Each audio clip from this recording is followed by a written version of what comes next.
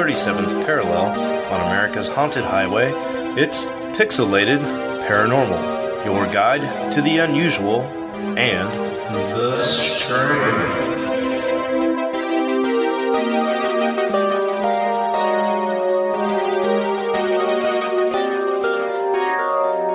What's up, everybody, and welcome to episode 71.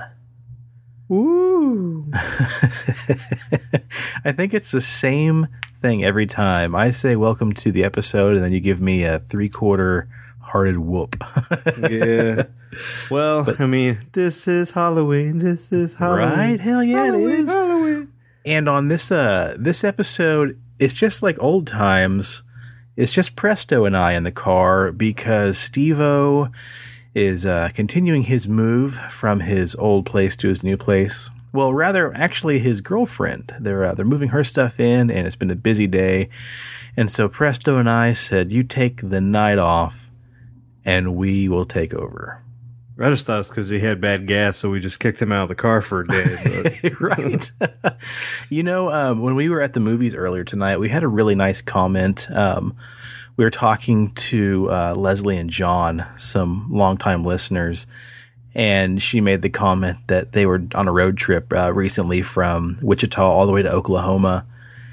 And she's like, you know, we really hate car rides, and we just turned you guys on when we left Wichita and just caught up on some backlog and listened all the way there. And she's like, it made the car ride so much more enjoyable. And before we knew it, we were already at our destination, and we just got lost in listening to you guys. So just a big shout out to John and Leslie, and thank you for those kind words. And we're happy that you guys were able to get through that car ride. I hate car rides if it's longer than like 30 minutes. But yeah, she made the comment about going to Dallas before listening to us, and it's awesome. You know, we always make the joke about this being a car ride and the paranormal highway and all of that, and that just adds to the lore even more if you guys are, you know, digging this while you're driving. So Thank you, and thank you for listening, and thank you for, you know, being there since the beginning, and we greatly appreciate it. But yeah, like you said a second ago, man, it is that time of year again, Halloween. And it's the special time of year where for just one day only, we can dress up, gorge on candy, and just be somebody or something else, if just for one day.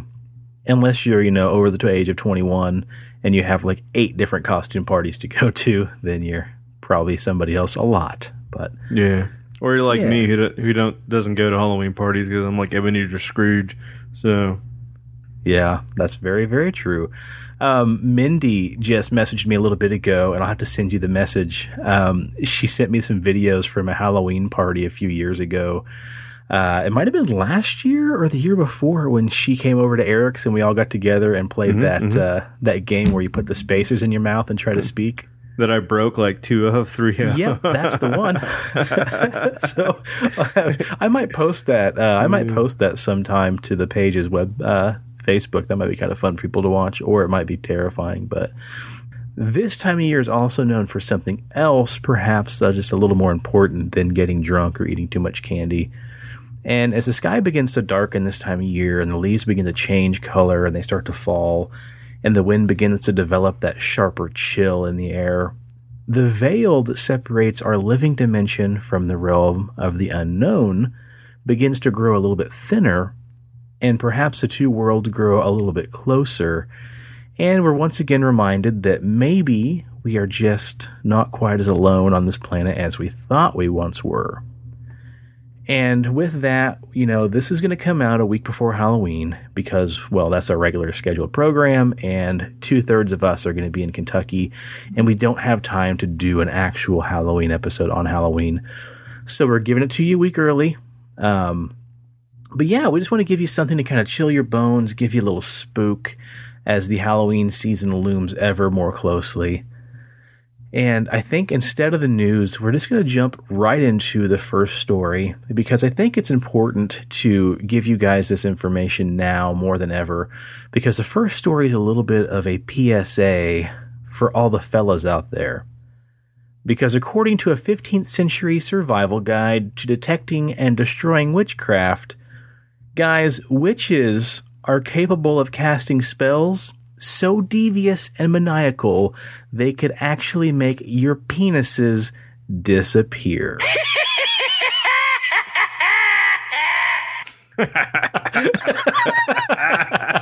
You were just sitting on that, weren't you? I was. You and your bag of tricks behind that muted microphone. Oh, that's awesome, man. Yeah, so since the beginning of time, men have always been continuously worried irrationally about things that will threaten their penises. And long before there was castration anxiety, there was something far more sinister being muttered and rumored about: the myth of a phallus-stealing witch or witch's spell. Ooh. In an ancient text called the Malleus Maleficarum, many crimes that were said to be done by witches were heavily centered around sexuality, primarily female sexuality. Women who were said to be aroused easily or often were said to be guilty of copulation with incubus devils, responsible for notions of abortions. They could cause sterility and stillbirths among couples, and ladies were even known for interrupting sexual relations between husbands and wives by causing men to condone an extramarital affairs. Because back then, especially, if a guy was out chasing a side piece, it wasn't because he was just a piece of shit horn dog. It was because some little floozy was, trotting around, probably a witch, and she just cast a spell on him and made him, stick it somewhere else. Anyway. Yep. So we were pretty much told that women weren't our equals back then because we had to beat ladies down into submission.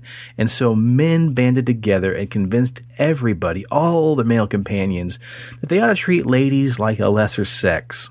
But with that shitty treatment, we developed an anxiety of our own terrible actions because we knew treating people badly, even though they were ladies back then, a lot of people knew that was still pretty wrong.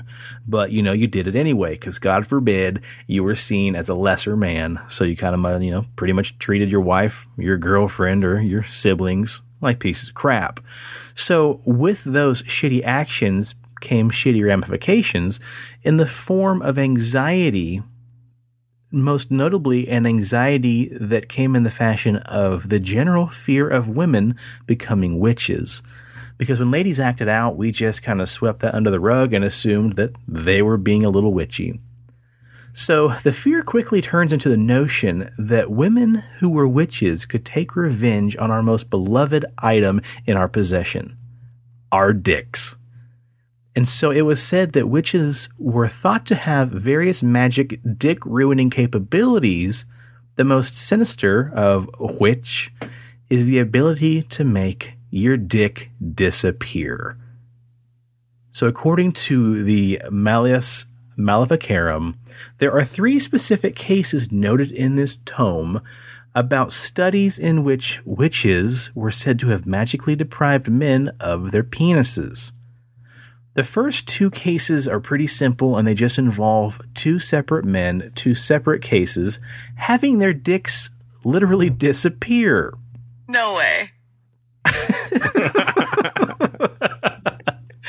So basically what happened is these guys treated some ladies like crap, and reportedly their dicks vanished. And they didn't quite despoil the human bodies of their penises, but instead they concealed them with a glamoring spell, making the men unable to see their own penises. So that is pretty shitty. Basically, you just have to run back and apologize to the witch who casted the spell. She could snap her finger and bada boom, bada bing. You no longer look down at the crotch of a Ken doll, but instead, at your member. I'm sorry, ma'am. I didn't mean to tell you to get into the kitchen and make myself a sandwich. Please give me my dick back. The third account, though, is the one that really got my attention because the headline of this passage was called "Witches Make Dick Pets" in the 15th century. So the third story notoriously mentions the phenomenon of witches keeping disembodied penises as pets and feeding them oats and various grains while they housed them in abandoned bird nests. That's right, folks. It was said that if you pissed off a witch so severely she could cast a spell in the middle of the night, pop your dick off like it was just a suction cup on a window, and throw it into her bag.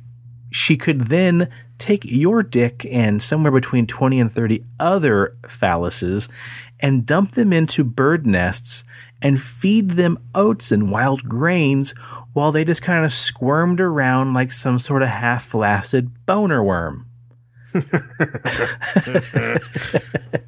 And here's the actual quoted text from this article. Actually, it's from the 15th century book. My apologies. What shall we think about these witches who somehow take members in large numbers, 20, 30 even, and shut them up together in a bird's nest or some box where they move about like living members, eating oats and other feed? This has been seen by many and is a matter of common talk. It is said that it is all done by the devil's work, an illusion, for the senses of those who see the penises are deluded in the way we have said.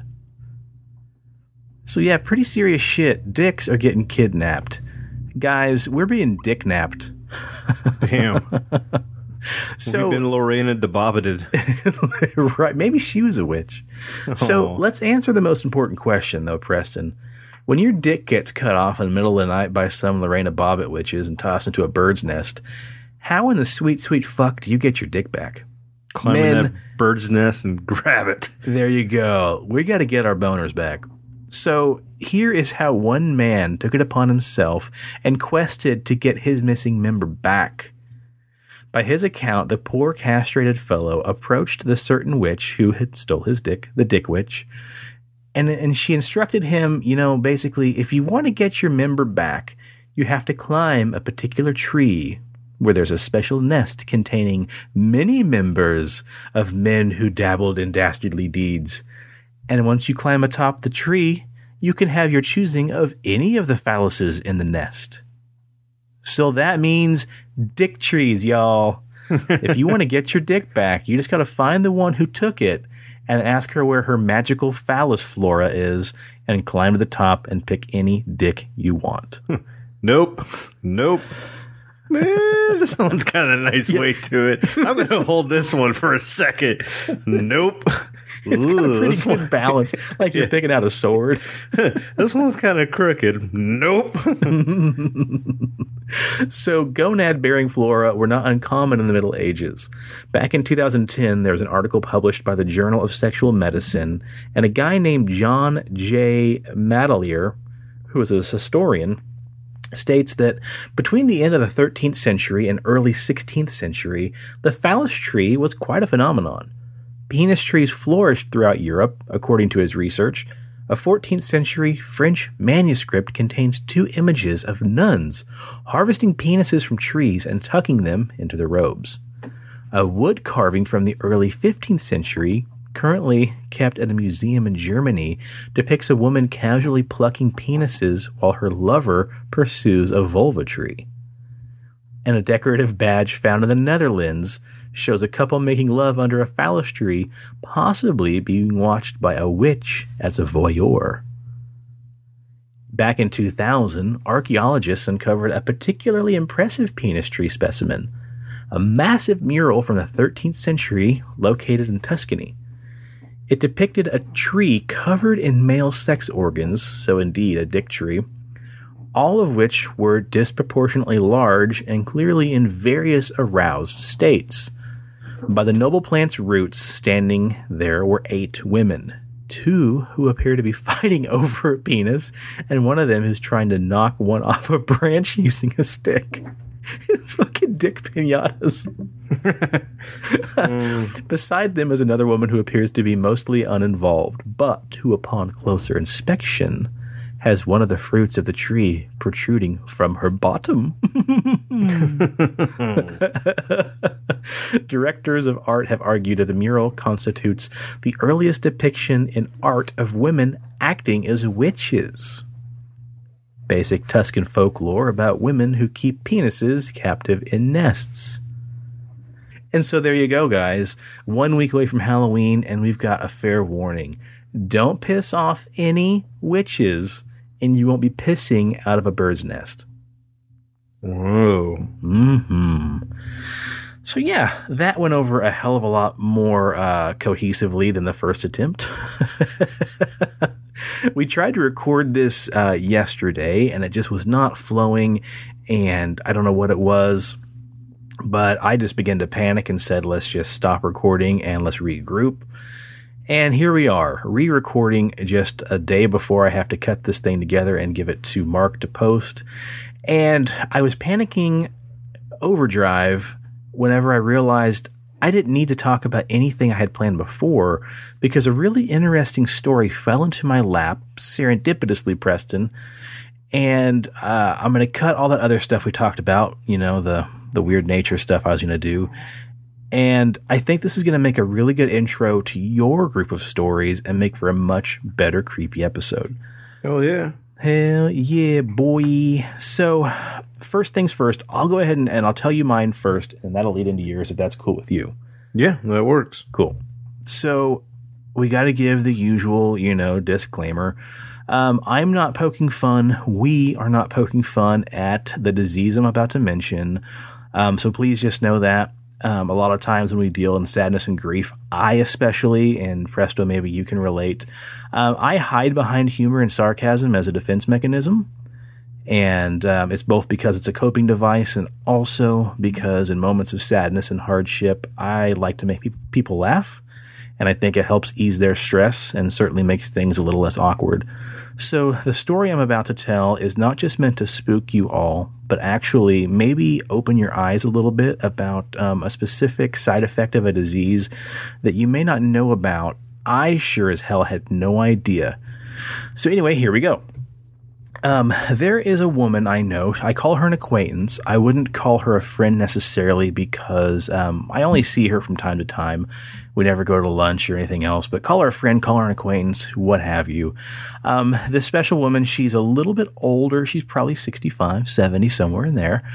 And we were chatting, as we do, about bi-weekly or so, and I ran into her, and we were finishing up our conversation, and I noticed she was a little tired and kind of worn out. And so she stood up from where we were sitting, having our chat, and she made the comment that she was going to go home, grab a blanket, and just relax in her recliner and try to get a nap in because she was exhausted from the night before. And I said, yeah, you know, it sounds like about nap 30 to me. And, you know, I kind of hear you there. I'm a little tired myself. And she made the comment that seemed kind of innocent at first. And she's like, well, I had company last night and they just wouldn't leave. And I said, oh, you know, I've been there before. I've had friends over for dinner or to watch a movie, and the conversation gets rich, and next thing you know, it's like midnight, and they just can't quite get a hint that maybe it's time to go. I've been in that position myself where I just didn't want to leave. I was having a good time, and she kind of looked at me funnily, and she's like, well, it wasn't really that kind of company that I had last night. And she's like, but these people just wouldn't leave. And I looked at her and I kind of got this wry grin because I thought, oh, I'm in for one hell of a ghost story. And I said, okay, well, you know, I'm sorry to hear about that. You don't have to go into it if you don't want to. And she says, no, I do. I just don't want you to think I'm crazy. And I said, hey, you know, lay it on me because I, for one, am a person who will believe or at least listen and humor just about anything. And so she's like, well, okay, last night I lay down on my chair. I started watching TV. And at about midnight, I noticed a man sitting on the couch beside me. And I looked at her kind of funnily, and she's like, yeah, there's a guy just sitting there on my couch. And I said, oh, crap. And she's like, this was a ghost, but the ghost doesn't haunt my house. It haunts my brain. And I looked at her kind of funnily, and she says, yeah, every night when I'm trying to go to bed, 1 or 2 or 3 people will randomly show up in my house, sit in my chairs, at my dining room table, and on my couch. They won't say a word. They just sit there and stare off into space or walk around the house and just do, random little things. And I started to get kind of creeped out because I'm like, classic ghost encounter. And she said, it's just a byproduct of Parkinson's disease. Really? Yeah. I was floored. Which is really odd, because my grandmother died from complications with Parkinson's.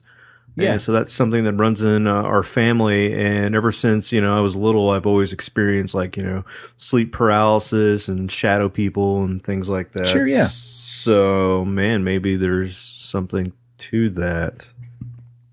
It was really bizarre, and I thought the story was done and over with. And I just said my usual, because I forgot I knew she had Parkinson's, but it's not always apparent. She's not always shaking with tremors or having a hard time getting up. But she just kind of looked at me and she's like, yeah. And I was like, that's terrifying, truly terrifying. I said, I thought you were going to tell me a legitimate ghost story, which I would completely have, listened to you and taken it, pretty serious. And she's like, no, they're ghosts, but they're ghosts in my brain. And she went on to tell me how she'll be laying in bed and look in the hallway and see a dog run through her house. And she's like, I only have one dog. It's a little lap dog. And I've seen great big, Labradors and sheepdogs and everything else just trolling through my house. She said it's not unusual to see cats going through her living room. She has no cats.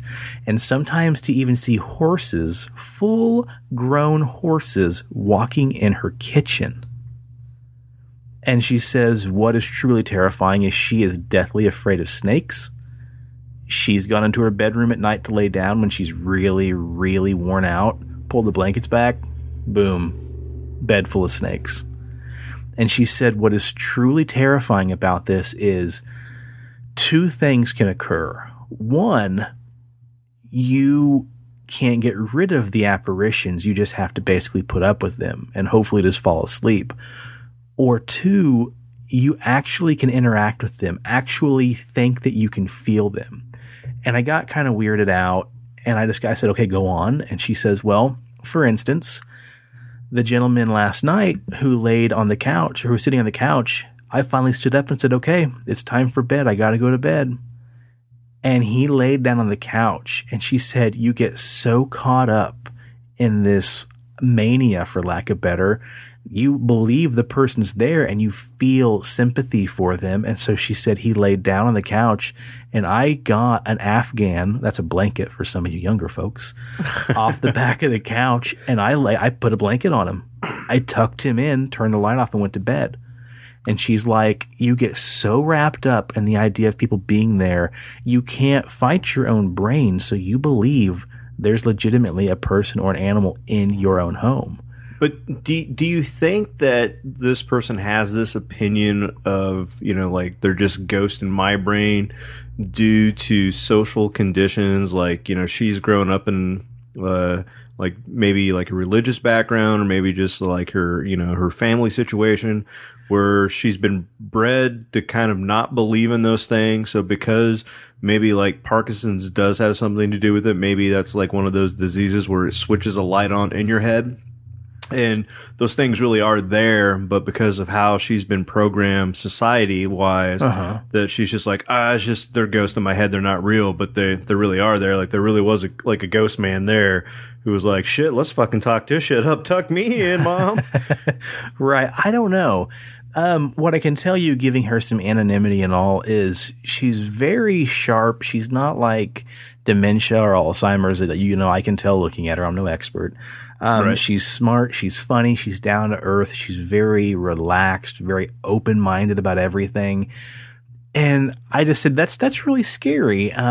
how do you deal with it? I mean, she's like, well, for instance, I woke up this morning, walked in the living room, and then she's like, there's the blanket just kind of laying there on the couch where I laid it over this fella.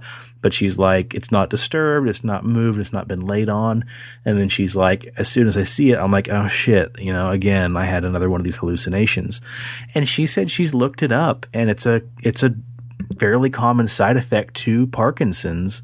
And she said, what's scary is if you want to talk about, Alzheimer's or dementia, she's like, there's been nights where I've been scared because one of these guys or one of these people just shows up in my kitchen. I've grabbed a baseball bat and barged into my own kitchen swinging a bat, trying to get them out of there. And she's like, sometimes the bat goes through them. Sometimes I think I'm hitting somebody. But she made the comment, what happens one day, like if somebody comes over to my house and I don't realize they came inside and I see them and I think that they're one of these hallucinations, so I just run over and attack them. She's like, legitimately, you could kill somebody.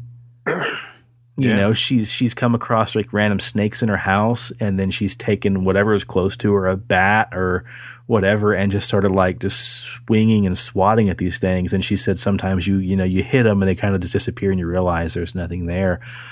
But she's just like, yeah, basically, I have ghosts inside my brain and I have to live with them. There's no way to get rid of them. And I was just fucking left speechless, man. And I looked up a little bit of it, and I won't go into the science of it here, but it has to do with like the dopamine in your brain.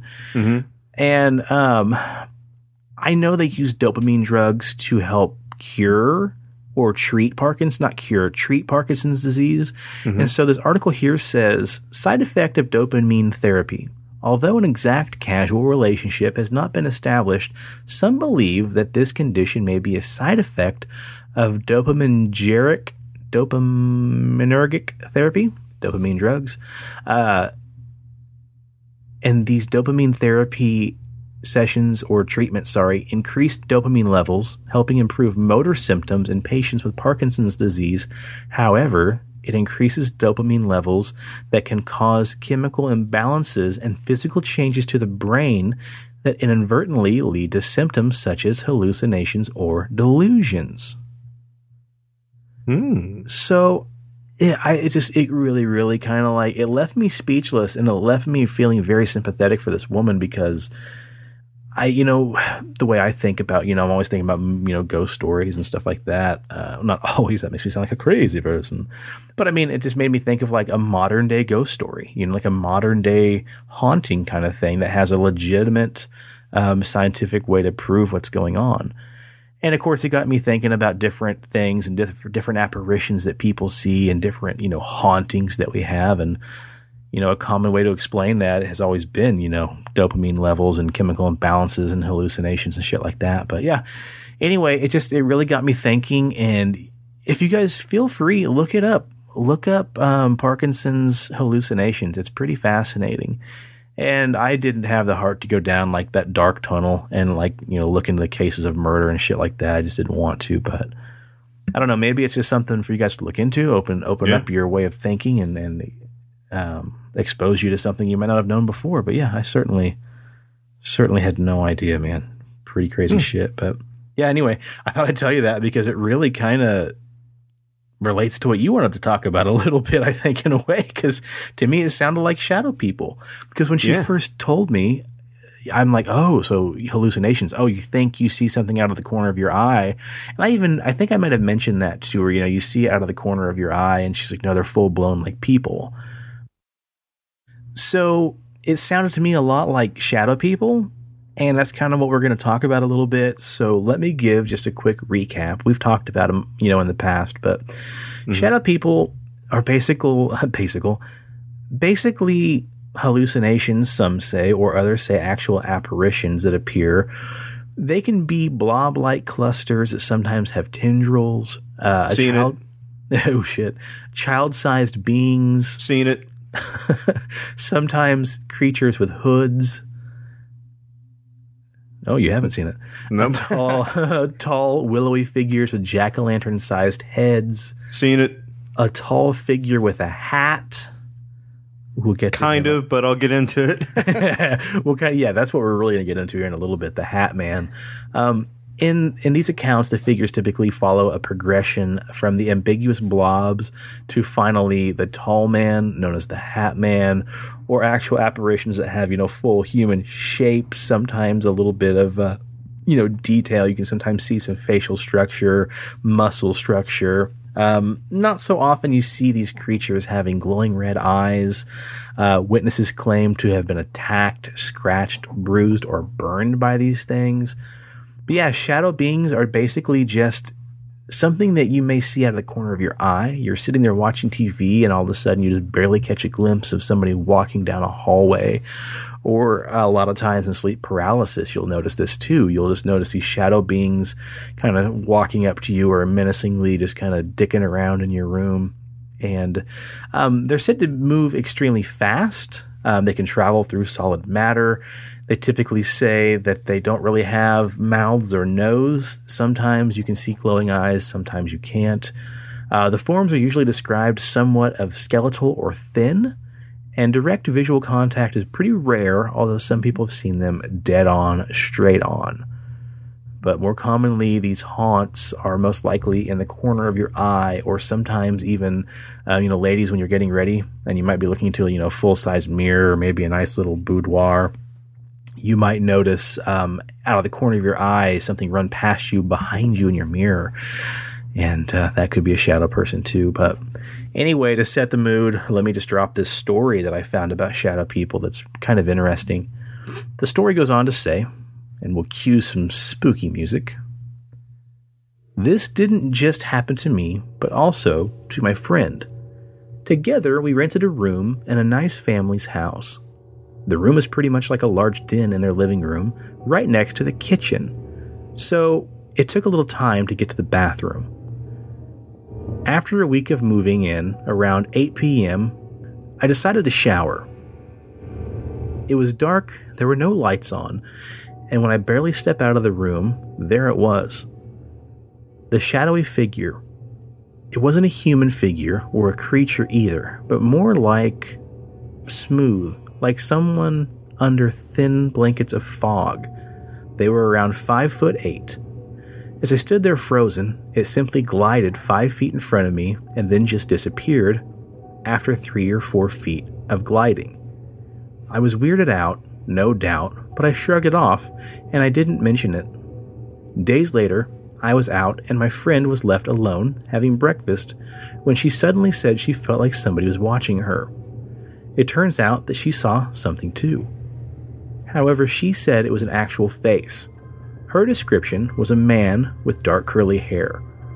When she looked over, she had a towel hanging.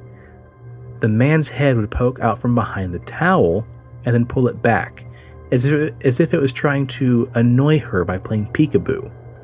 She'd felt actually annoyed by it, but eventually ignored it. Later, she told me about it, and that's when we thought we should ask the owners of the occurrences. We caught up with the mother cooking one afternoon and asked her who the guy was and if she had the same experience too. She told us it was most likely her brother, who died at work from asbestos exposure way back. It made more sense now, I guess. He was checking on us to figure out who the unfamiliar people were who moved into the house. After that, nothing weird ever happened again since our stay. But yeah, I have to say, it was pretty fascinating that I got to experience it. So, Presto, let's get a little deeper, and why don't you tell us what you're going to tell us? Yeah. So, listen, I thought I'd talk about nightmare demons, and then the big daddy of them all, the Sandman, and then tie that all back together with my own personal experience. And it is Halloween, and, a lot of us are stocking up on scary movies, which means nightmares are soon to follow. So you, Sean, and the listeners, after this episode, would be equipped to deal with the scary shit that haunts the night and your dreams. And you all can thank me later, or you can thank me now and give me your praise. I don't. That's awesome. Hey, side story or side question. Is the Sandman the same guy as the Hat Man? We're going to get to that because okay, cool. I believe it is. Okay, I didn't read too far into your notes. I just kind of just sped read through them to know where to interject. So, okay, cool. Go ahead. Yeah. So let's start this journey with the history of the word and then some, Germanic in Polish folklore. So the mare in Nightmare is not a female horse. The word doesn't mean night horse. It is not that dead headless horse from the last episode. It's nothing horse related. Okay? The horse that got its head punched off by Bigfoot. Yeah, not that horse. Okay. It's in fact a variant of the word Mara, which is Anglo-Saxon for an Old Norse term for demon that sat on sleepers' chest, causing them to have bad dreams, aka motherfucking sleep paralysis. So that tale about, the witch sitting on your chest, or the old hag syndrome. Yeah. So there's some variants of the word Mara, which are Mar, Mart, Mar, and so forth and so on, blah, blah, blah. Basically, it's all the same word. It just has different spellings. Now, in High German, the demon who causes bad dreams is often called an Alp, and which is really etymologically related to an elf. It's actual person. It's tall. It's got pointed ears, and people actually interact with it. So it's not something they just see before having bad dreams. Like they can see this figure walking through towns.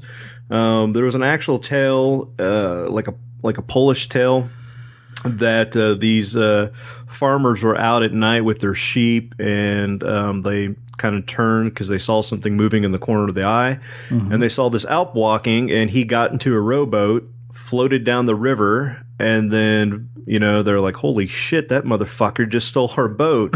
And then hours later rowed the boat back, got out and approached them and was like, listen, motherfuckers, let me use your boat or bad shit's gonna happen. They're like, we don't want to mess with that, so dude, if you got to use it, use it.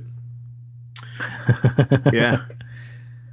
And a mare-induced bad dream is called a nightmare in English, a martu or mare ride in Anglo-Saxon, mardet in Danish, and Alpentom in German. And because most people can't control their dreams, you've guessed it, you're simply along for the ride, hence demon ride. So that's why we call it a night, like a nightmare. Oh. Yeah. So a mart rides on sleeping people at night, pressing against them until at last they can no longer breathe, which is something that people complain about during sleep paralysis. They wake up, they feel a pressure on their chest, they can't move, they can't breathe. And what's really weird is in Poland, a mart is usually a girl who has a bad foot.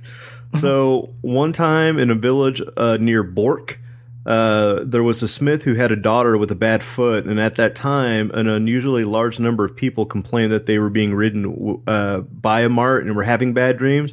So they basically just kind of blamed all their problems on this girl with a broken foot. They're like, it's that bitch, get her! So, kind of tying back to, what you're talking about earlier about everybody blaming everything on witches. In Poland, they would actually just kind of blame it on a girl with a bad foot. So, like, if you were a female, you broke your leg, kind of screwed. Don't tell anybody because they're going to blame all their bad dreams on you. Now, how to prepare for having a bad dream? Like, how can you prepare to, get rid of this Alp? So, people would lay a hackle, which is kind of a comb, across their bodies, pressing the points towards them. But that often ended up going against them because the Alp or the demon would press the sharp points of the comb into them, causing them to bleed. That's what I was going to say. It sounds backwards, like you should take the comb and point it away from you so little bastards couldn't sit on you. Yeah, well, that's not what they did, all right? Another precaution was to turn one's shoes around at the outside of the bed so that the hooks and laces are next to you, but it doesn't say why you should do that. That's just something you should do. Maybe the Alp would put your shoes on before it climbed on top to give you a ride. Yeah. They also said that if you feel the Alp pressing against you, you can put your thumb into your hand and he'll have to retreat. Huh. Yeah. They also say that you can tell if you've been visited by the Alp because the next morning your horses will be extremely tired, and that's a sign that the demon was riding the horse in the night. Huh. You can also repel the Alp with horse heads, so kind of like in that scene of Godfather where the guy woke up with his decapitated horse head in his bed. You could basically just do that. So maybe that's what Bigfoot was trying to do when he ripped off or LaForge's horse head there. There you go. And if you don't move your chair before going to sleep, the mare will ride it during the night. Oh, shit. Yeah. And this one's really great. They like to give people hair snarls or mare braids by sucking on their hair and then braiding it. Oh. So they would actually basically nibble and lick people's hair and get it wet with their saliva, and then they would braid it while they were sleeping. Ew. Yeah.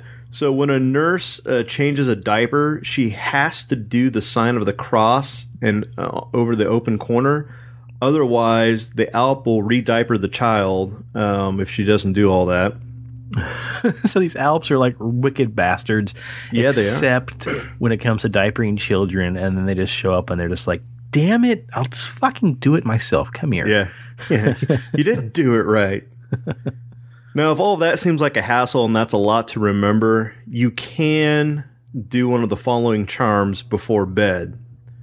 Now, this one is an Old English charm, and it's Saint George, Our Lady's knight, he walketh by day, so did he by night. Until such time as he her found, he her bait, and he her bound. Until her thought she to him plight, she would not come to him that night. Oh. So is she in this the Alp that he just beat the shit out of? Yeah, so fuck Old English. So let's try in German. Oh, God. Hier leg ich mein Staffen, kein Nachstoff more plagen. Bisch nicht schneifert aus Wasser, da huf in Fleiben. Und type aus Stein, de herfluven Eichen, darf hasch mein Goff weiter, schon duf heit Geist.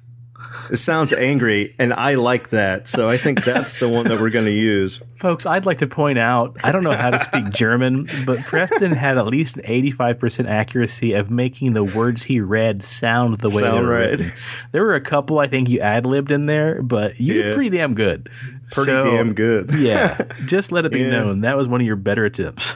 Yeah, and that's actually just basically that's where we get the Lord's Prayer from. So it's now I lay me down to sleep. Yeah, that's all it really is. But it sounds more angrier in German. So yeah, dude. I just want to walk around the house now and be like 999.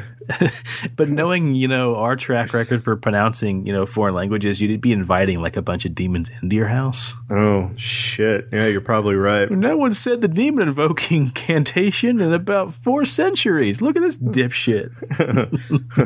Oh. You're just vaping walking around the house. Yeah.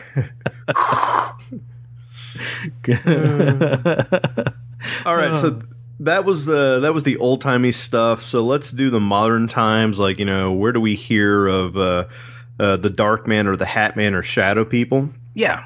And so a quick rundown of modern times. So the non-paranormal rundown of the Dark Man is that it's a dreamlike state, like daydreaming, that's experienced at night. So when you're in your REM sleep, and kind of like a Freudian explanation of it is the Dark Man dream is a dream experience when a dark predator is present in one's environment and is a warning that it is about to rob the dreamer of something precious. So it's kind of like that person you're hanging out with is going to do you harm or has evil intention. So subconsciously you're setting yourself up, kind of like a precognition to that event. And generally speaking, a Dark Man experience begins with a dark character suddenly appearing in our dreams in the hypnagogic state. Hypnagogic state between waking and sleeping. The darkness might be an aspect of his appearance, such as his skin tone. So that's why we always see him very dark and shadowy and not a lot of detail. Or it could be that the atmosphere around him, so he's surrounded by darkness, like a shadowy background. Oh, he is usually described as disturbing, chilling, or frightening. When you say a dark man encounter, is a dark man considered the same thing as a shadow man, or is the dark man like a different entity? So the Dark Man would be more like the Hat Man. Okay. Is he something that intrudes dreams or like the real world? Both, but okay. But in this case, like, you know, the non-paranormal way to explain it, like if you talk to like a, you know, like a psychologist or something, they're going to tell you that it's just your brain producing this as a sign. Like you're trying to process, you know, something dark in your life, and this is how your brain is processing it. And because we're all similar in nature as human beings, we've created this dark man or this hat man as like a universal symbol for something bad in our life. Interesting. Okay. So that makes total sense, because the Hat Man is said to visit people in a lot of cases when they're in a heightened sense of anxiety or trauma or emotional distress, like they're wicked stressed about something, or something bad recently happened, or they're just kind of, you know, just worried about something in particular. So that's interesting, dude. I didn't know that. But that could be basically just a physical manifestation of your actual emotion. Yeah. And, you know, he usually appears at night. So we talk about the witching hour, like 3 o'clock in the morning. But he can actually appear at any time. So, you know, mid-afternoon, it's basically when we are like, our minds are less distracted and we're able to like daydream and get into that state. That's when like your brain starts, you know, this is the whole Freudian thing. Like when you're in that state, your brain starts to produce these images. Okay, gotcha. So it's that 3 o'clock witching hour kind of thing again, the high strangeness time, the devil's hour that we call it.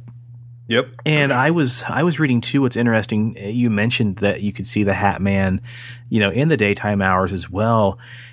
I was reading that you could see him in daytime hours. However, it still would be common for him to be lurking in dark areas, kind of shrouded in the darkness, like poorly lit rooms, hallways, closets, and a lot of times in basements.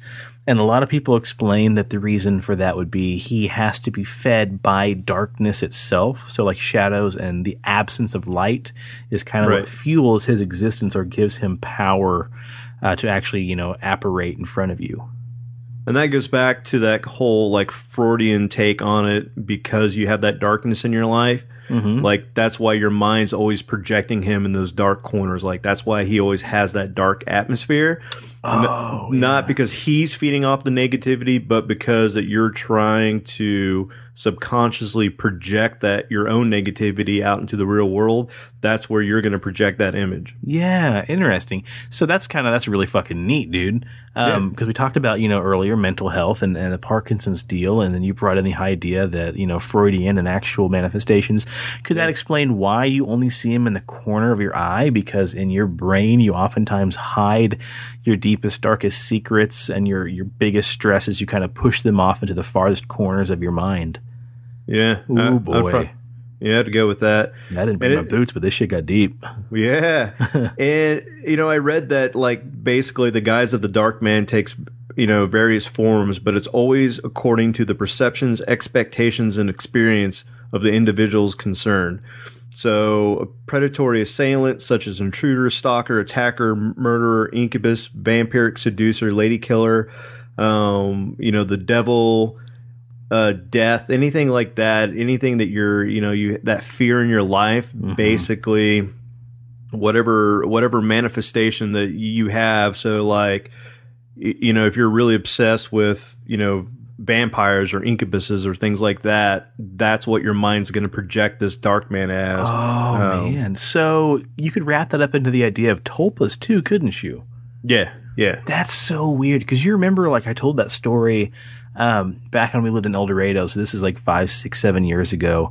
Shayla had gone on a work trip out of the state. And I remember I laid there and I had like the door shut in the bedroom, and I heard the front door open up and then shut and the deadbolt relock. And then I heard something walk through the kitchen and then open up the bedroom door, shut the bedroom door, and then like just started fucking around in the room. Like it laid behind me. It picked up the sword that I had. That's interesting, dude, because, you know, if you think about it too, poltergeist activity is said to be very common around adolescent females, you know, 13, 14, 15 years old when the hormones are raging. And a lot of times that poltergeist activity is kind of just the physical manifestation of their emotions. Inner angst. Yeah, angst and everything else. Wowee. Yeah. This has been it's been a fucking doozy. Well, a fun fact, man, it's interesting you mentioned that people can manifest this thing as the devil.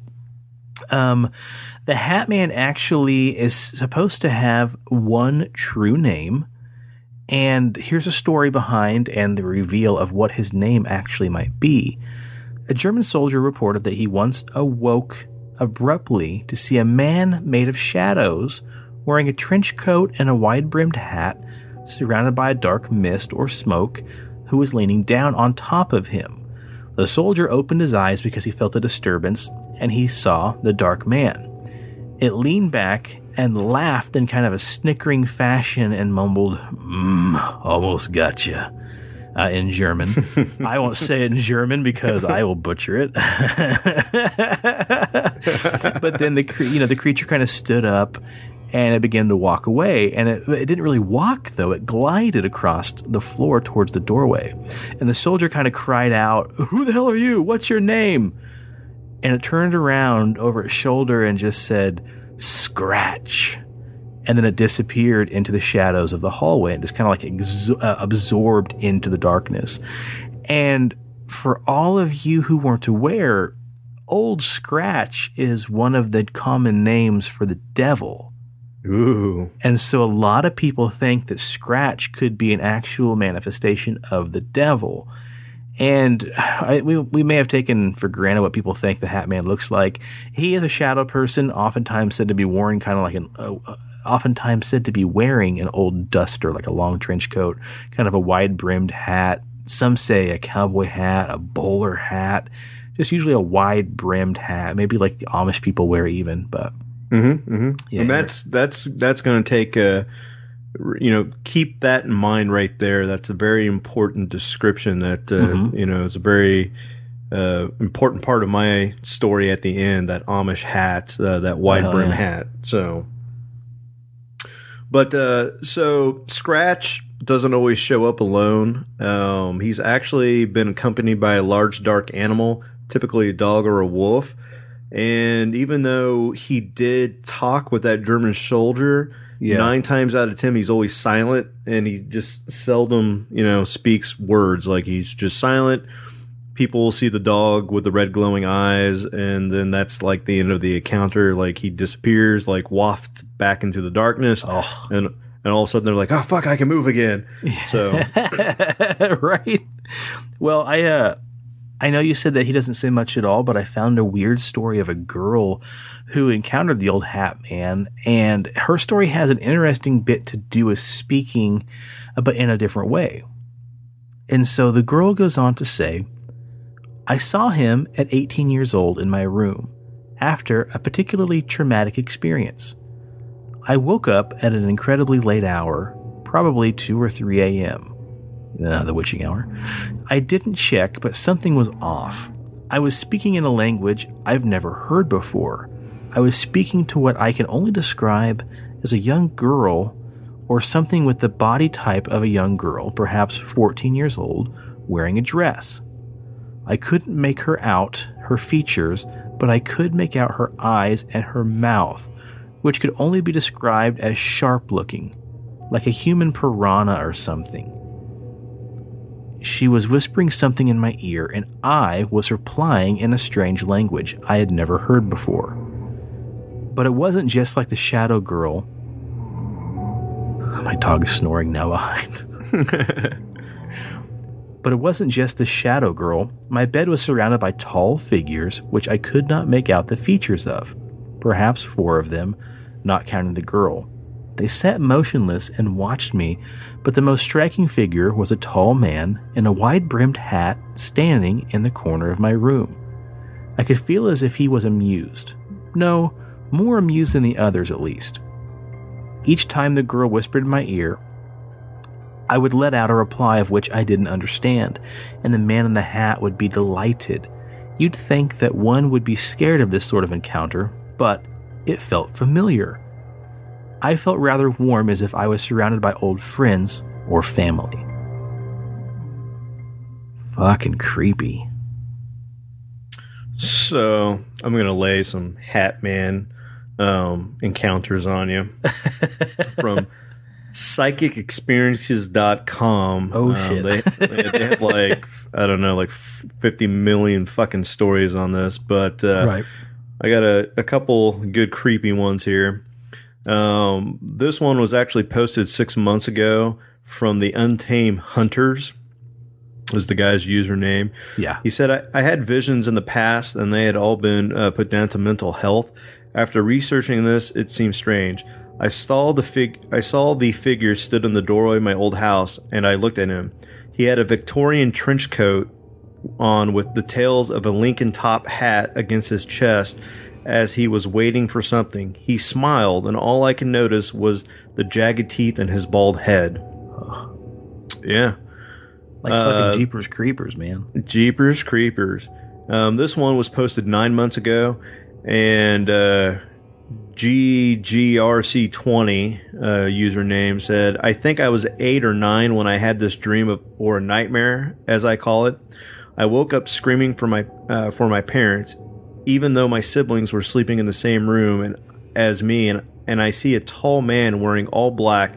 His jacket was long, and his hat was black as well, as he was standing on the kitchen table. But when my parents came running out of the room, he was gone. They looked outside and calmed me down.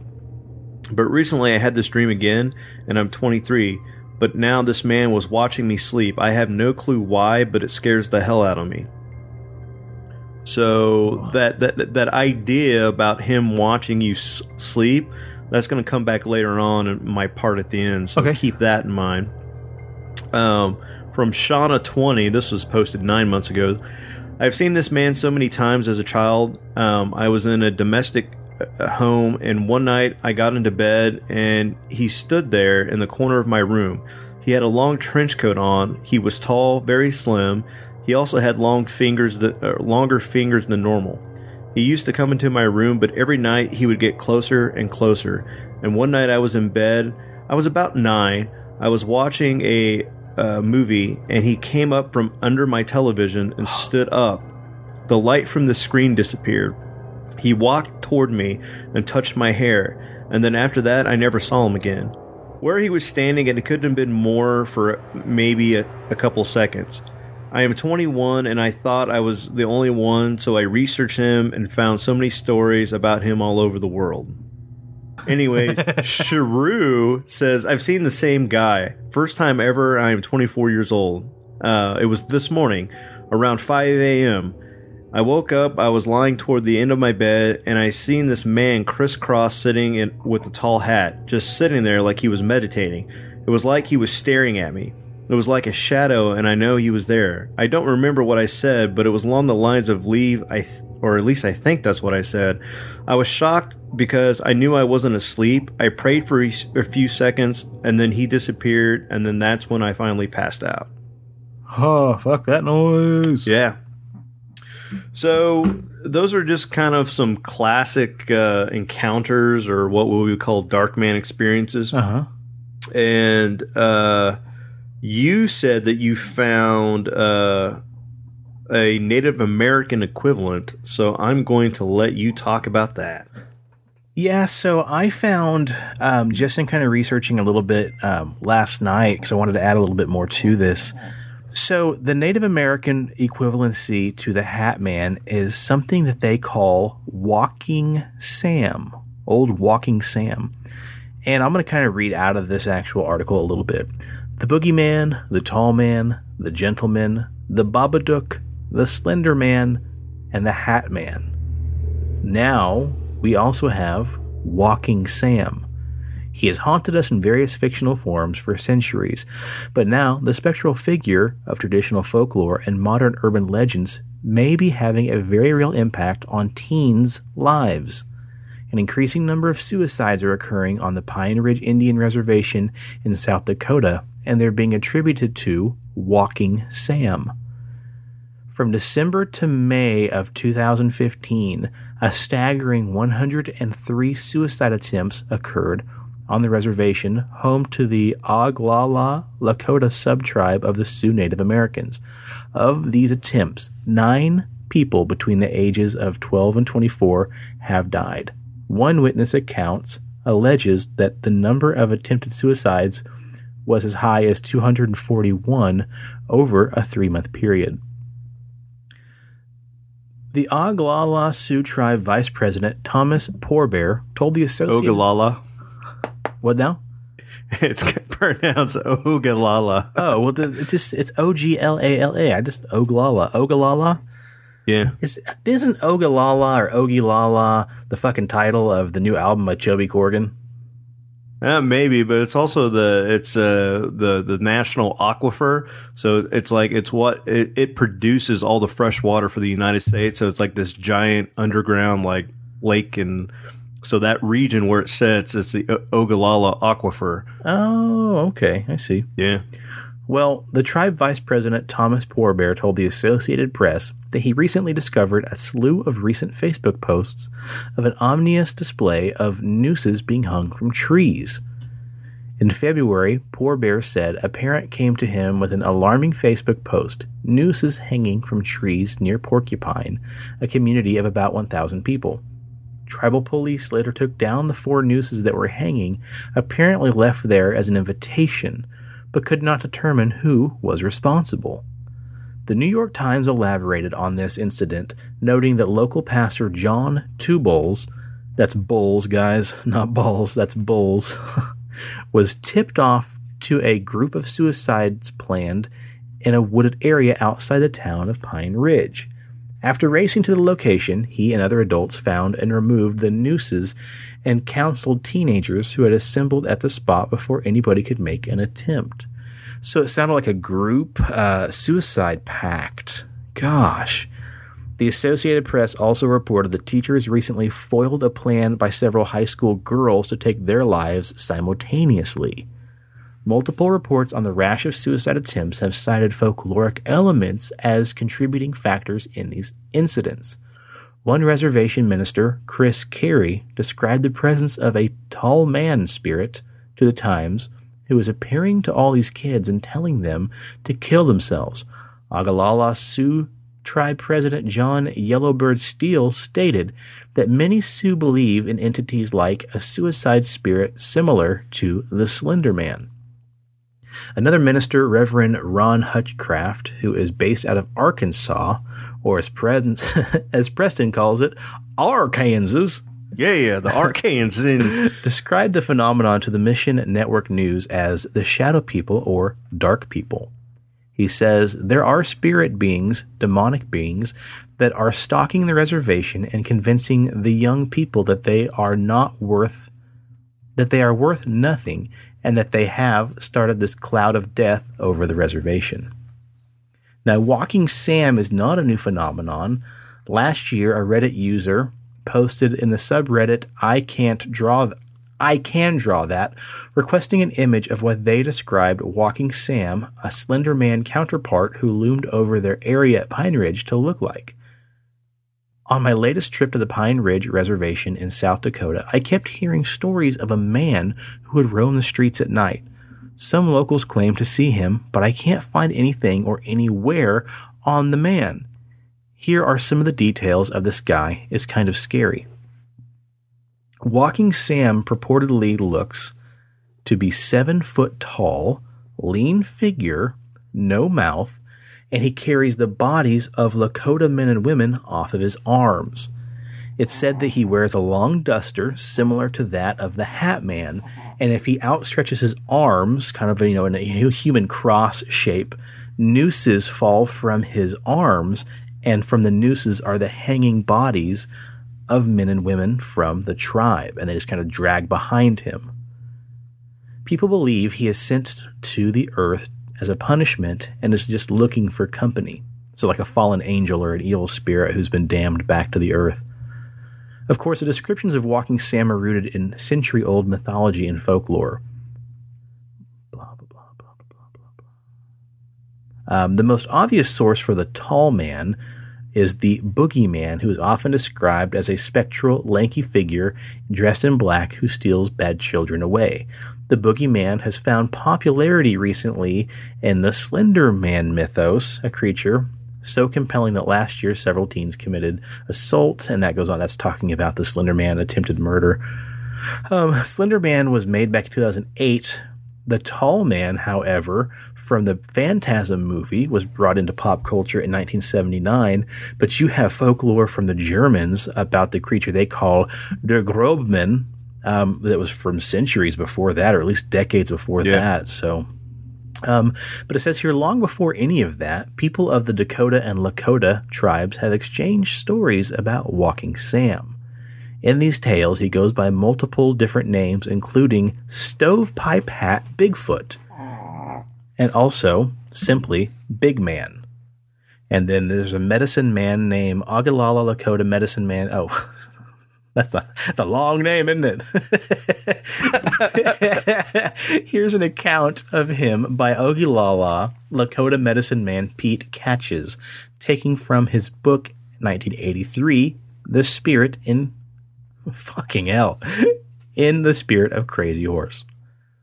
There is your big man standing there, ever waiting, ever present, like the coming of a new day.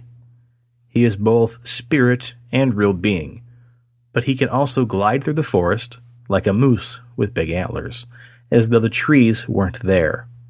I know him as my brother. I want him to touch me, just a touch, a blessing, something I could bring home to my sons and grandchildren, that I was there, that I approached him, and he touched me. Many in the community have linked several appearances of Walking Sam to teens taking their own lives. In 2009, Walking Sam was alleged to have been spotted in Pine Ridge community again, which coincided with the occurrence of multiple teen suicides. A blogger by the name of Mike Crowley described attending a meeting of the tribal council at the Cheyenne River Sioux Reservation, where a tribeswoman asked government officials for help in dealing with Walking Sam. He says, one local woman who left before I could talk to her personally asked Washington for help in dealing with Walking Sam. The woman, who was elderly but otherwise quite lucid, described Walking Sam as a big man in a tall hat who appeared around the reservation and caused young people to commit suicide. She said that Walking Sam has been picked up by the police scanners, but the police have not been able to protect the community from him. She described him as a bad spirit. She wanted help from Washington with foot patrols for the tribal communities to protect them from Walking Sam. That just sounds so creepy, man. So it goes on to say that many books and spooky stories have described the big man as a spirit. It sounds more like a protector of the forest than the god of death. It's part terror, part Totoro. As a supernatural entity, he has tied the land, and the land has a very real impact on the lives of the Lakota. So, we talked about these ideas of ghosts and shadow people and mental illness and everything else, and how the two are actually really tied quite closely. I went on to look more, and this article does a really great job of kind of giving me the answers I wanted to find. Unfortunately, if you take the supernatural element out of this and you just look at it, that is unfortunately, a lot of suicide attempts by a lot of younger people. And you got to ask yourself, why exactly is this going on, and what could possibly be pushing them to this outside of, a slender man with a fucking stovepipe hat? And so if you look at this, the Pine Ridge area encompasses a portion of the famous South Dakota Badlands. In this area, it's really hard to get clean water. Money is kind of hard to come by. There are devastating poverty levels. A lot of your small towns sell alcohol to the community members, so a lot of young people, unfortunately, develop alcoholism at an early age. Financial aid is available, but it's kind of low. And then because, unfortunately, your Native Americans, a lot of them are dark-skinned, you have a lot of bullying going on. You have a lot of racism and a lot of, all in all, just shitty times for these people. Lakota children are reportedly being placed into foster care at alarmingly high rates, somehow allegedly in violation of the Indian Child Welfare Act. The infant mortality rate is 5 times higher than the national average. The rate of sexual assault is 2 times higher than the average. And then, of course, life expectancy is low as it is, being 48 years old for men and 52 for women. That's the lowest rate in the Western Hemisphere outside of Haiti, is what it says. So it's really sad and it's really shitty that basically outside of this entity, coaxing these people to commit suicide, you just got a lot of kids who are being, attacked on the street. People are getting beer doused on them. They're taking these racial slurs from neighboring towns and everything else. They're being bullied. They're being called filthy Indians as they go through, public areas outside of the actual reservation. So it's no wonder why these people feel the way they feel, and they're down and they're depressed as it is. I mean, if you're facing racism on the daily and everything else, it's got to be just a really hard time to, go through as it is. So, that's kind of the story of Walking Sam. It's really intense. And I think it's an important time, real quick, guys. We do take this kind of stuff seriously, so we will drop right now. If you ever experience feelings or inclinations towards ending your own life, please do not hesitate to reach out to the National Luna, my dog is snoring again. Don't hesitate to reach out to the National Suicide Prevention Lifeline at 1-800-273-8255. Again, 1-800-273-8255. 8255. They offer a free online chatting service also that goes for 24/7. So guys, just take a note of that and reach out. You definitely are worth fighting for. So Presto, what else do you have on that? And is your mic still muted? Oh, yeah, it was. Sorry. I think it's interesting that you brought all that up, and I'm glad that you did because it does tie in with the last part of what I have. Uh-huh. But you had mentioned that if you take away the paranormal aspect of it, and basically it's really just kind of shitty living conditions. Yeah. There's a lot of negativity, a lot of racism, all these bad things, but if you bring the paranormal back into it, that is the perfect environment for these entities, because they are like, parasites. They feed off negativity. Mm-hmm. They induce negativity. So they keep you in that state of sadness, depression, and things like that, because that's how they feed. Right. So, if everything was all like, rainbows and gumdrops, they wouldn't be able to survive. And so they have to keep people in that perpetual state so that they can survive. It's kind of like Ouija boards. They always say that Ouija boards and, work better if you're depressed or sad. And also, exorcisms, possessions highly go hand in hand with people who are distressed mentally and emotionally. And, some psychics will say that depending on what type of spirit it is, what type of entity it is, once they're inside of you, they cannot leave until either, they wither your body away until you just die from natural causes. Right. Or they force you to, do an act like committing suicide, because then they're able to leave that shell or that body. Now, I don't really like her all that much, and I think the show's kind of cheesy. But the Dead Files, the one that has psychic Amy Allen, and then her Chicago police detective. Oh yeah, he's like the fucking typical tough as nails ex-detective, and I watched that show a couple times. Well, so she stated several times that her belief that shadow people are interdimensional entities that fall on the side of evil, time and time again. So she uses the phrase interdimensional beings. Now, I came across this book called Sisters of Darkness, The Chronicles of a Modern Exorcist, from author R.H. Stavis, and she's an actual modern-day exorcist that lives in, L.A., and she kind of, describes how she has been able to see things her whole entire life. And so there's numerous, and maybe this is a book that we should get later on down the line, because there's chapter after chapter. There's these weird Furby creatures. There are like what she calls like the Clives, because they look like something out of like a Clive Barker novel. Oh, like a Cenobite? Yeah, like Cenobites. And she says, like, so somebody who's been sexually assaulted, or somebody who has like a porn addiction, attracts what she calls wraiths. And they look like, if you Google, a wraith, a male is going to attract a female wraith, a female is going to attract a male wraith. And so, the descriptions are pretty spot on. So there's all these different entities, realm walkers, things like that. Mm-hmm. And she goes on to talk about Sandman, and she says that Sandman focuses not on just one person, but people, like a large area, city blocks, buildings, even an entire town.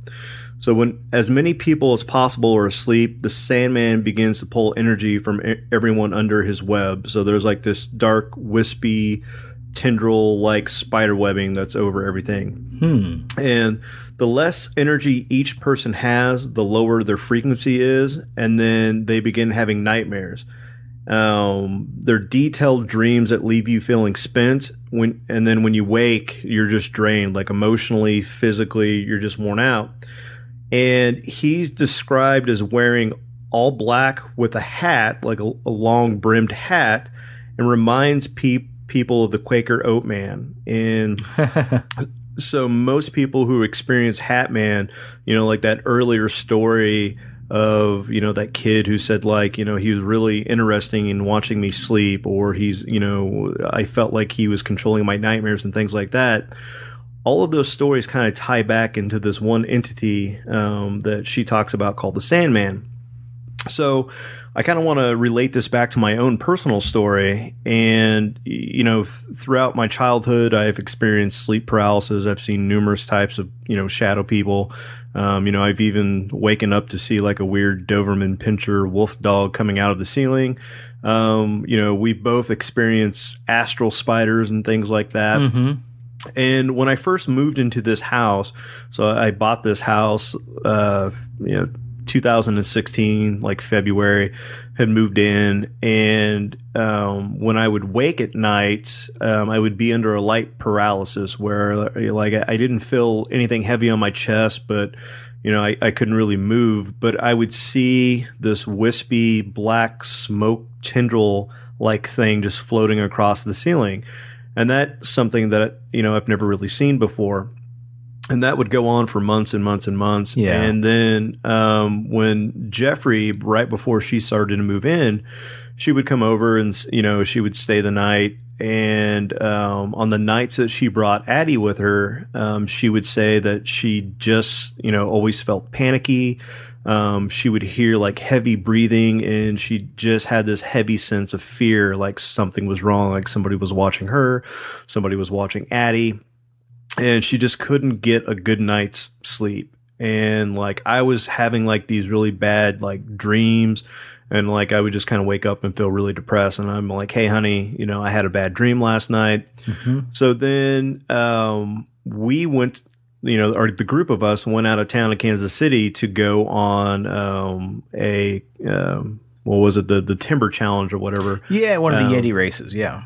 Yeah, and I said, hey, I just picked up Bruce, so this would have been like May or July, mm-hmm. end of May, beginning mm-hmm. of July. And I said, hey, why don't you watch Bruce? And Bruce is a really great dog, but he has like this need to always want to look out a window. So if you're not watching him, if you go outside and don't take him with you, he will pull down blinds so that he can look out the window. And he had torn off Blake's blinds like 4 or 5 times, and I got to the point where like, dude, these are $30 blinds, and I'm tired of replacing these fucking things. You bastard dog, yeah. You bastard dog. So there was a couple months where Blake's window was just open because, he's only here, Tuesdays and Wednesdays, so I'm just like, it'll be all right. Yeah, I remember that, yeah. So she's outside pissing Bruce, and wait, hang on, let's back up. You should word that differently, maybe. I just picture her urinating on your dog, and it's not something that we should all imagine.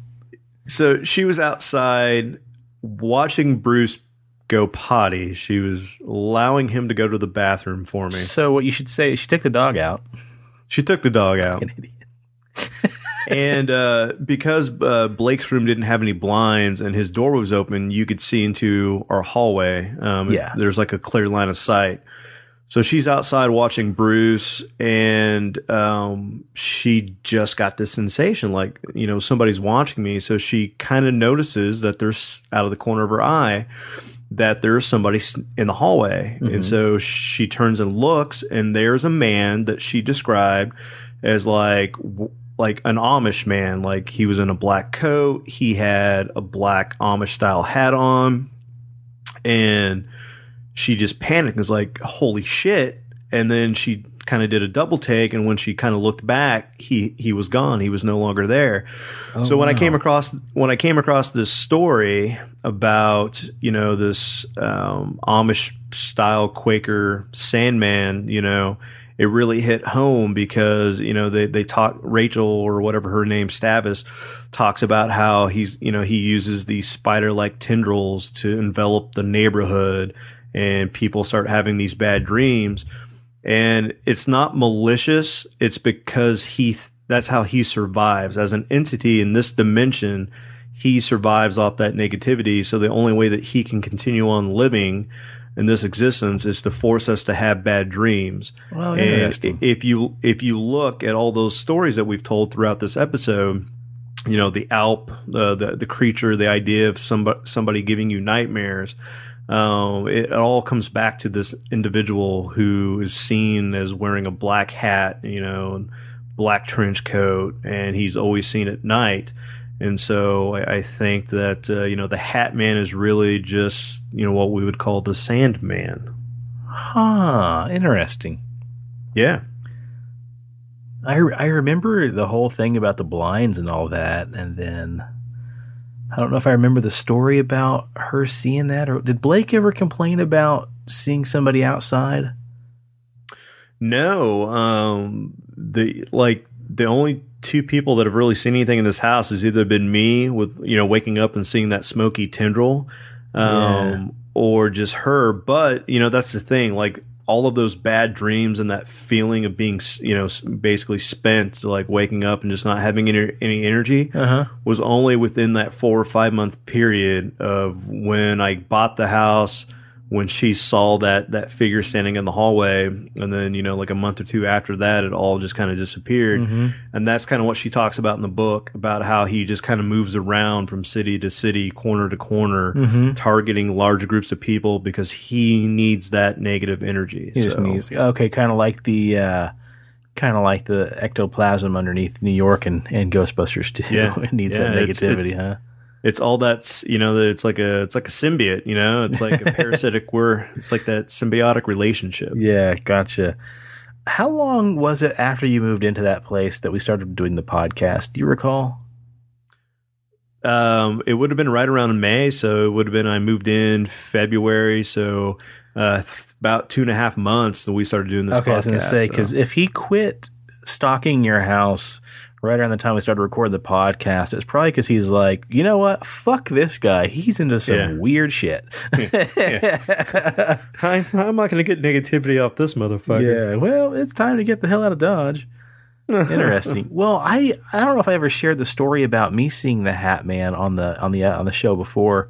I'll share it because it's kind of a short story, but it's interesting to me because Shayla and I had gone to, I think, Omaha, Nebraska, because she had some hair show coming up that she was going to, and I was able to get the weekend off, and we're like, screw it. It's a free hotel room, and no one's going to know I'm there. So I decided to go with her, and I thought it'd be a great time for me just to kind of just kick around Omaha and just investigate. I heard they had like a cool arcade and some other cool shit, so I was just going to tag along with her and just go mess around and stuff like that. And it was like 2012, September. Okay, actually, I can give you the fucking date. September 16th, 2012, this happened. So anyway, I drop her off. We get there, we get to the hotel. I drop her off at the hair show, and I go, and I think I'm just going to run around town and just get into all sorts of trouble. So I immediately Google like the nearest location for like a Barnes & Noble, because I'm like, okay, my backup plan, worst case, I'm going to go sit at Barnes & Noble and read for like 5 hours while she's in her hair show. So I find the Barnes & Noble, and it's been closed for like 6 months. They shut it down. I thought, okay, great, there's a Toys R Us. I'll just go peruse Toys R Us. The Toys R Us, like 3 miles away, was shut down. Long story short, everything I thought I could go do to kill 4 or 5 hours was shut down in Omaha, in this area that we were staying. So I was really pissed and bummed out to the point where I just said, screw it all. I've got 3 hours left. I've just wasted 2 hours and a ton of gas driving around this crappy town. No offense to Omaha guys at all. Everything I tried to do that day was just closed. And so I was just like, screw it. I'm going to go back to the hotel room and just take a nap. So I go up to the room, like Donald Duck, and just kind of, skulk around the room, take my clothes off, hop into bed, and I just say, screw it. I'm not even going to take my contacts out. I'm just going to take a quick nap, set my alarm for 2 hours. And I laid down, and I slept pretty solid, but I remember all of a sudden waking up, and I'm laying on my stomach, and my head's kind of like my face is laying on my left side of my face, and I'm looking at the door of the hotel room. And all of a sudden, I just hear like a weird, like buzzing noise, almost like a bunch of bees mixed with like static, like TV static.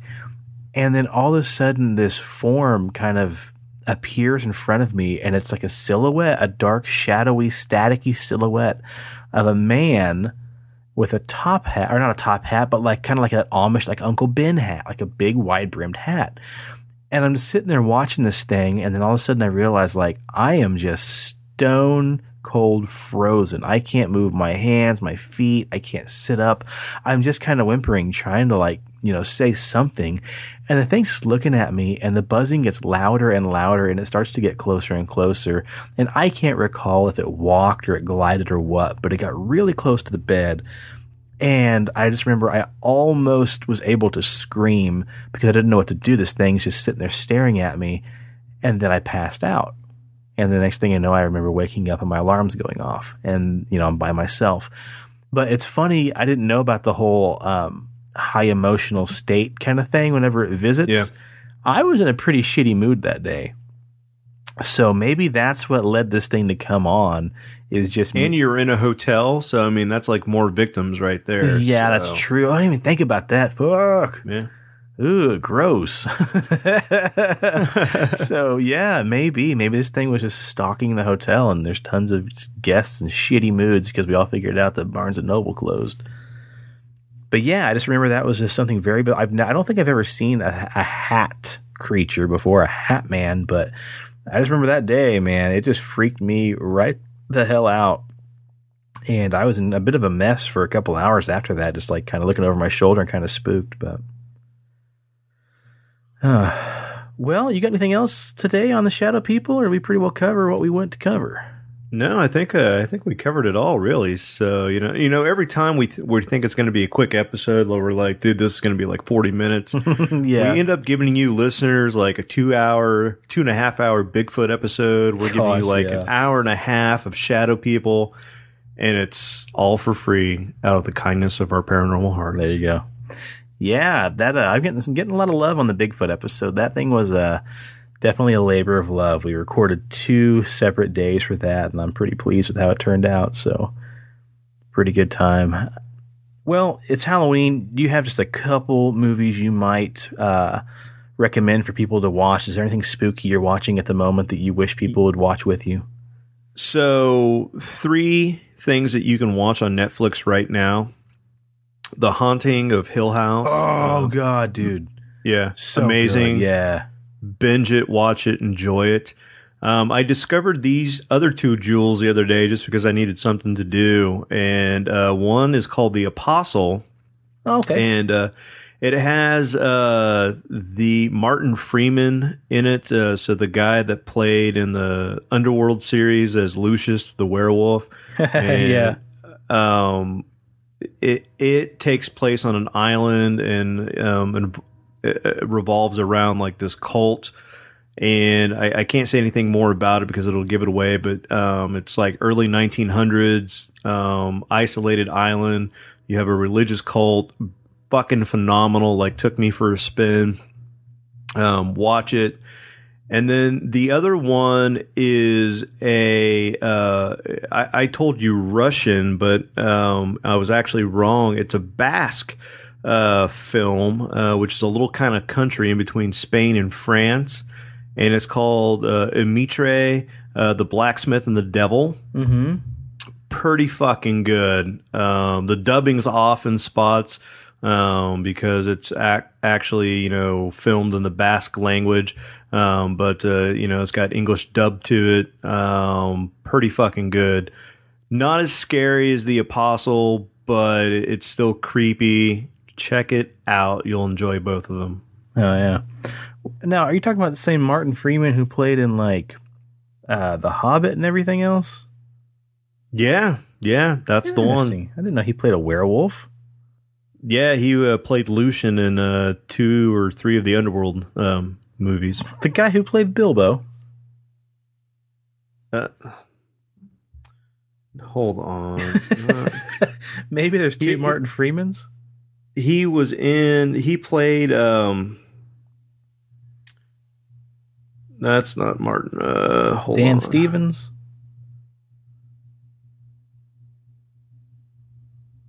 Hold on. I might have got the name wrong. I was just thinking, like, I did. Martin Freeman. Yeah. Okay. Let's try Michael Sheen. who was also in Lord of the Rings or The Hobbit. He was in The Hobbit. God, that's amazing. Okay, so you weren't far off. You were in the same nerd realm. Yeah. Wow. That's funny. I was in the same nerd. That's too good. Hell yeah, man. That's awesome. Well, I'm going to piggyback on what you said. Definitely, guys, watch The Haunting of Hill House. We're only halfway through. We just finished episode 5, but it's pretty good so far. I really like the way they're handling, telling a ghost story and the things and devices that they have that they're using in there are really great as far as like storytelling and everything. So pretty fantastic. And I don't think you've seen it yet, but Shayla and I went out. I know Steve has saw it. The new Halloween sequel is pretty great. Is it? Yeah, it's pretty wonderful. I was very, very pleased with it. A couple things I could pick apart. Maybe we'll talk about it after you've seen it and chat about it a little bit. But yeah, it has some pretty awesome stuff. So hails, yeah. And check out The Ritual. Check out The Ritual on Netflix. It's about a group of guys that take a backpacking camping trip in the woods, and chaos ensues. It's a really great Netflix original. Check out The Babysitter. That's a hell of a lot of fun for kind of a cool slasher film. There's been I forgot. As Above, So Below is on Netflix. Mm-hmm. It's a little found footage film that came out a couple years ago. Pretty good for found footage. It was pretty solid. Yeah. Hell yeah, definitely. Cool, man. Cool. Tight. Well, I'll mention briefly too, coming up on the October 30th and October 31st, we're doing our 25-hour game-a-thon for Extra Life and raising money for Children's Miracle Network. So we're going to start plugging that pretty heavy on all the social medias. Don't feel obligated. We're not begging. But if you could maybe at least share the links that we post, maybe we can at least get some publicity from it. If you can throw a couple shillings our way, it's much appreciated. If not a problem, guys. But yeah, check that out. If you're into gaming, we're going to try to have a loose schedule up of what we're going to be playing. If you want to drop in and watch us, we'll be streaming that live for free for the whole duration of the event as well. So it'll be a lot of fun. And Presto, you got anything you want to plug? Yeah, so if one thing we might have learned or we can conclude from this episode is if the Hat Man needed a beard, wanted to grow a beard, not only would he use Big Dob's beard balm, but he would fucking rock that Abe Lincoln beard. And I'm assuming he would probably rock the sweet tobacco bomb in his beard. So if you want to be like Hat Man and you want to have a luscious, gorgeous nice smelling man bush, check out BigDobsBeardBomb.com. You know, man bush could also be used to describe pubes. Well, that also, could be considered a dick beard. And that might be all you have. If you pissed off some kind of witch recently and she glamored your dick, all you may have to show for it is just a nice bushy man beard. So, and you know what? He's never said you couldn't use that in your pubes. I don't think you'd want to because it sounds like a slippery mess. But you know what? It would smell good, and it would look luscious. It would look luscious. There we go. Maybe he's never thought of that. Maybe he'll change his mind on ever having anything to do with us. Much love to Big Dob's Beard Bomb. And guys, go to his website, BigDobsBeardBomb.com, and check out promo code PXLPARA, and you'll get 20% off the entire order. And he's got some pretty phenomenal stuff. Presto, what's my favorite race car podcast? Sports Cars Unleashed. Boom shakalaka.